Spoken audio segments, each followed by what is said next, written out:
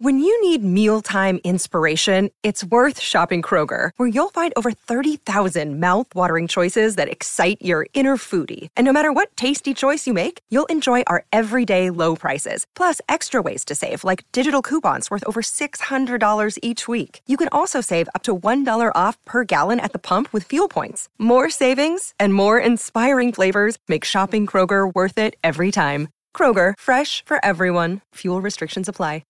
Stutter step to the right, to the left. High low for Dane Danger from Coleman Hawkins. It works again, this time with a little left-handed layup. Continuing our Big Ten wrap here on Coffee and Cream in the Morning on Hail Varsity Radio, powered by Currency. If you want to get involved on the show, give us a call, 888-638-4876. Alongside Damon Benning, I'm Andrew Rogers. Now it's time to welcome in our Illinois men's basketball and football beat reporter for the News-Gazette, Scott Ritchie, on the line. Scott, thanks for joining us this morning. Hey, morning, guys. Thanks for having me. Hey, at Scott Ritchie, SR Ritchie on Twitter. Give him a follow. Hey, Scott, what a season Illinois football had. Finished 8-4, headed to a bowl game, ranked most of the year. Brett Bielema seems like the coach of the future for this team. You take Michigan down to the wire just 2 weeks ago. Take us through this season for Illinois and what ultimately sparked this turnaround for the program. Yeah, it's kind of funny. It's the best Illinois football season in 15 years, and there's also a little bit of disappointment around it because I think pretty much everyone on that team, coaches, players, fans as well, figured they'd be playing on Saturday in the Big Ten Championship game, and that's wild to think about because this is an Illinois football team that has not had that level of success, but the defense fueled it this year. They gave up so far fewer points than they had, I don't know, in more than a decade. And they just had enough of everything else to make it happen. And I think a lot of it came down to the players believed in themselves, but they also believed that the coaches believed that they could execute the game plan. And I don't know if that was always the case in the Lovie Smith era and Bill Cubit, Tim Beckman before that. But, there's just something happening, in that program now that's just, it's kind of all coalescing. And, Brett Bielema has really changed the dynamic for Illinois football.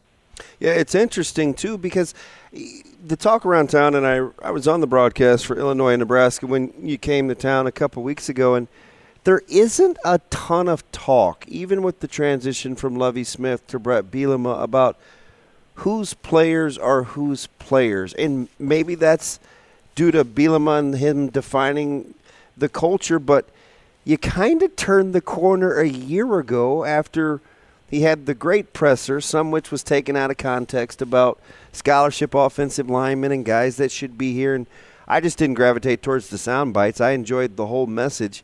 Was that kind of the meshing point for this football team going forward?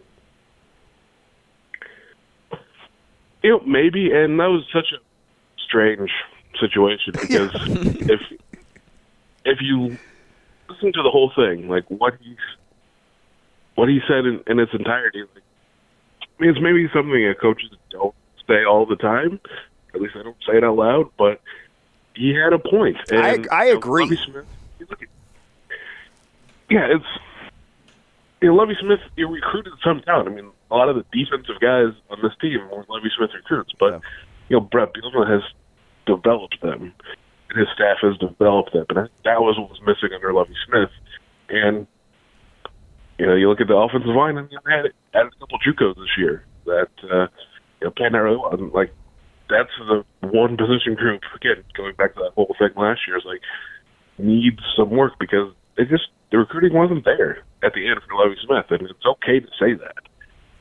And Brett Bielema is getting that on track a little bit, and we'll kind of see where it goes from there. But 8 wins in year 2 is something I don't think anyone expected outside of that program. No, absolutely. You said it right on the nose there. Now, every coach has their own timeline in most cases. Reformation happens normally about the 3-year mark if it's a solid, good head coach for that college program. But I want to ask you this, because you guys got to witness Bret Bielema doing this in 2 years. Do you think that 2-3 year mark is now the new norm when it comes to a fan, team, program expectations for a new head coach? I'm sure there's some coaches that are hoping it's not, because it's tough in football. It's not like basketball where you get one guy in the transfer portal or one star recruit and that can really change your team. Football needs a lot of those guys, but Bielema talked about it after Saturday's win at Northwestern that he felt like Illinois had to make a bowl game this year to sort of build off of what they did a year ago. And that was a 5-7 season where easily could have been flipped, got 7-5. They lost a couple of close games, and then this year all 4 losses were by one score. But he put bowl game as sort of the minimum expectation on this season, and he made it happen. I don't know that that's going to be the new normal in football. Is a new coach comes in and 2 years later you're challenging for a division title and going to a pretty good bowl game, but we made it happen at Illinois. It's interesting. If you're the game within the game emotionally, there was Michigan State and there was Purdue. You had everything to play for in controlling your own destiny. Then you battled Michigan tough and you hammer a rival in Northwestern. What's that say about this team's emotional resolve, where it appears, for all intents and purposes, they just stay in the moment?